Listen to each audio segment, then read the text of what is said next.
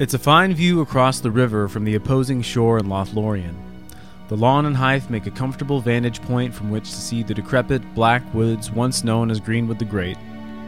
Here along the great river Anduin, one can see much and hear much. The river itself, then singing, now rushing, then crashing over the falls of Rauros, is the great vein of the west of Middle-earth. Countless, dead and living, have been touched and affected by its currents, by the song of the water and the call of the sea. It has seen the firstborn and stopped them, or some of them. It has seen the dwarves come here and there in the pursuit of riches. It has seen men rise and fall, kingdoms crashing in the wake. And it has seen the little folk corrupted and made wretched. And yet the Anduin is a relief to weary travelers and a fence against the evil. How can one stream of water hold so much? It's time to dive in and find out. It's the Great River, and you are listening to Beneath Your Feet.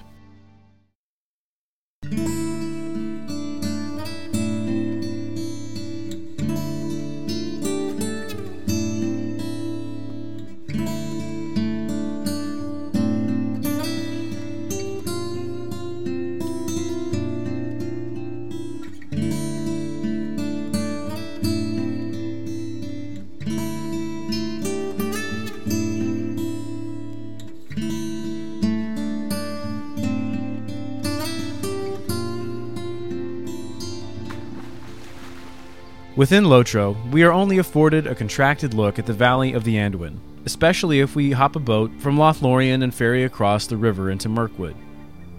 Have a look at the map from the books. You'll see there was a valley there along the Anduin, a very important valley, some 50 miles or more in width, that had been the stage for many events that have shaped the world of the Lord of the Rings. It was the first recorded home of hobbits before overcrowding and the defiling of Mirkwood drove the little folk westwards. It was the historical home of the Eotheod, the forebears of the Rohirrim, and many other groups of middlemen. Here, Thorin and company met a man named Bjorn, whose people would keep the forest passages safe. Here also, further north, would the One Ring of Power be lost.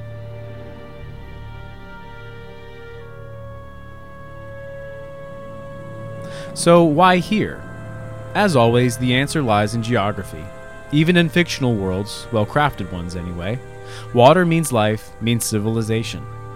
Fed by its tributaries in the far north, coming down from the gray and misty mountains, the Anduin, not unlike other great river valleys in the primary world like the Nile or the Ganges, carries with it the minerals necessary for rich farmland. It is obviously a fresh water supply, a source of fish as well as transport, making it an obvious locale for any people group to settle and start building. It follows that such settlements, as made by good men and hobbits, would become the target for the nastier, more hateful beings of the world such as the orcs, conveniently reposed at the doorstep in the mountains or, later, in Mirkwood to the east. Thus sets the stage for some of the great conflicts of the Third Age and on. Starting here in Lothlorien provides a nice contrast for the fate of the Great River. On the shore is the Golden Wood, maintained for perpetuity by the Lady Galadriel and Nenya, her Ring of Power. It's a land of Malorn, trees with white trunks and gold leaves, as well as gentle streams, forest critters, and powerful places tended by elves. Just across the water is the wretched land of Mirkwood, dark den of the enemy. So goes the history of the river. It is at once beautiful and serene, dangerous and evil. These banks hold numerous places at the periphery of the tale of Frodo and the Ring, like Rhosgobel, home to Radagast the Brown, master of changes of shape and hue, friend to the animals of Middle-earth. Further north is the Carrick, a great mesa rising above the banks of Anduin where a certain party of dwarves was delivered by eagles. Further north still are the Gladden Fields, where Isildur met his end and the One Ring slipped away. This was at the dawn of the Third Age, when Isildur and his party were making their way to Rivendell. The river served as a wall the orcs backed the king against, and then slaughtered him and all but one of his sons, and the ring made its escape into the rushing waters. The Anduin is home to the Beornings at the edge of Mirkwood, and it is the highway the Fellowship takes from here in Lothlorien to its breaking point at Rauros Falls.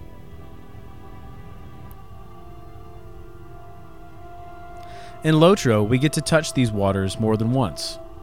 Paths out of Lorien take us towards the field of Celebrant, and all along the way we see the transition from Malorn trees and elvish sights to the wide world of men.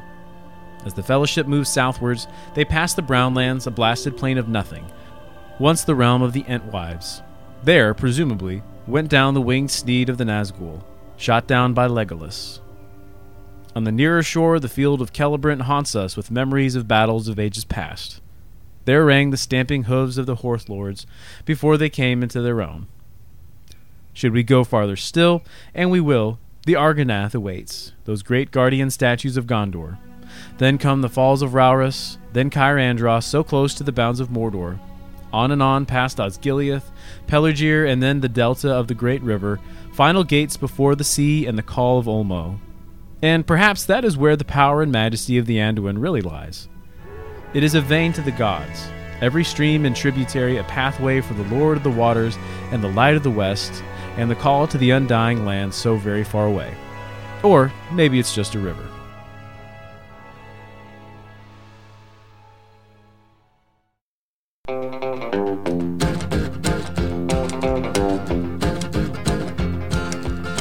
Now I taught the weeping willow how to cry, and I showed the clouds how to cover up a clear blue sky. And the tears that I cried for that woman are gonna flood you, big river, and I'm gonna sit right here until I die. This has been episode 20 and the 1-year anniversary of the Beneath Your Feet podcast. It was 1 year ago that I released my first episode on Hobbiton, and I want to thank each of you for listening and commenting and encouraging me. You've all played a part in making this little podcast what it is today. As always, please send any questions, comments, screenshots, poems, songs, short stories, anything at all to shipwreck@lotrobeneathyourfeet.com. For more information on the Anduin and links to this episode's music, check the show notes on my blog at lotrobeneathyourfeet.com. From there, you can view old screenshots and episodes, follow on Facebook or Google+, and subscribe on iTunes. My name is Shipwreck, and we'll see you next time when we go beneath your feet. Play us out, Johnny. On her trail in Memphis, but she just walked up the bluff.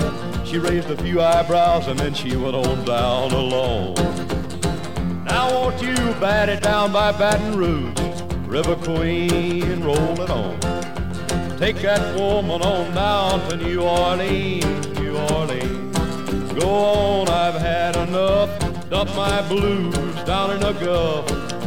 She loves you, big river, more than me.